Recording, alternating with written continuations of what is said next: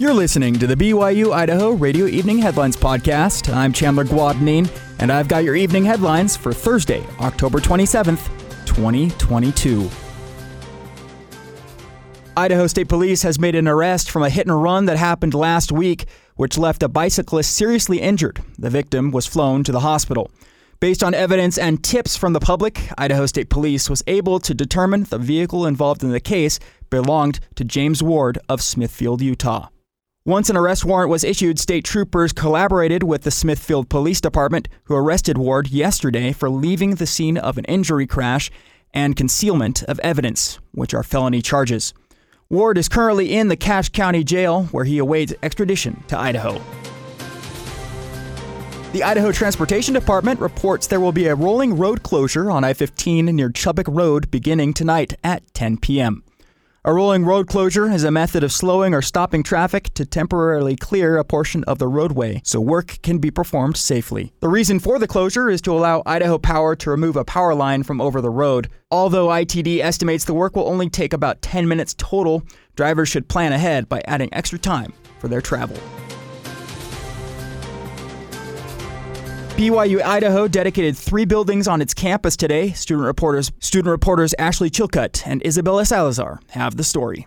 BYU Idaho President Henry J. Eyring, who is also in Area 70 for the Church of Jesus Christ of Latter-day Saints, formally dedicated 3 new facilities on campus, including the Visual Arts Studio, Engineering Technology Center, and University Village Community Center.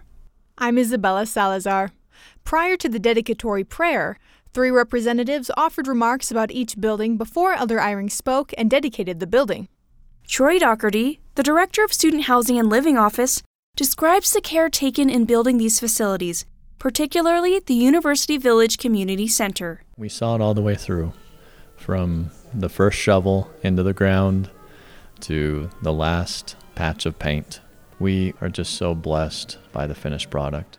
The Engineering Technology Center is in the former Auxiliary Services building, and the Visual Arts Studio is in the footprint of the old Kirkham building. Jim Lawrence is the Associate Dean for Student Success in the College of Physical Science and Engineering. He said the dedication brings the spirit to both the students and the faculty. We rely heavily on the Holy Spirit for the help that we need as faculty, for the help that our students need to learn the things that will make them successful. And the dedication really sets these places apart as a place for learning.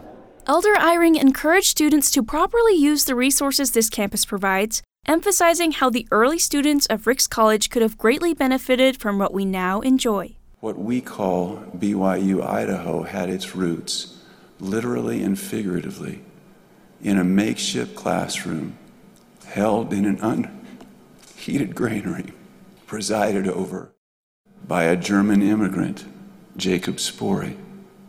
His students were young and few, and their parents could pay scant tuition, some only with vegetables and other farm produce.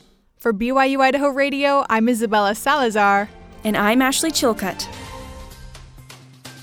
Have a great rest of your Thursday night, everyone. These have been your evening headlines for October 27th, 2022.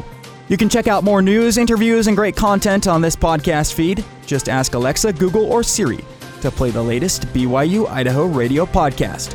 Or listen to us for free on your favorite podcast app, like Apple Podcasts, Google Podcasts, Spotify, SoundCloud, or Stitcher.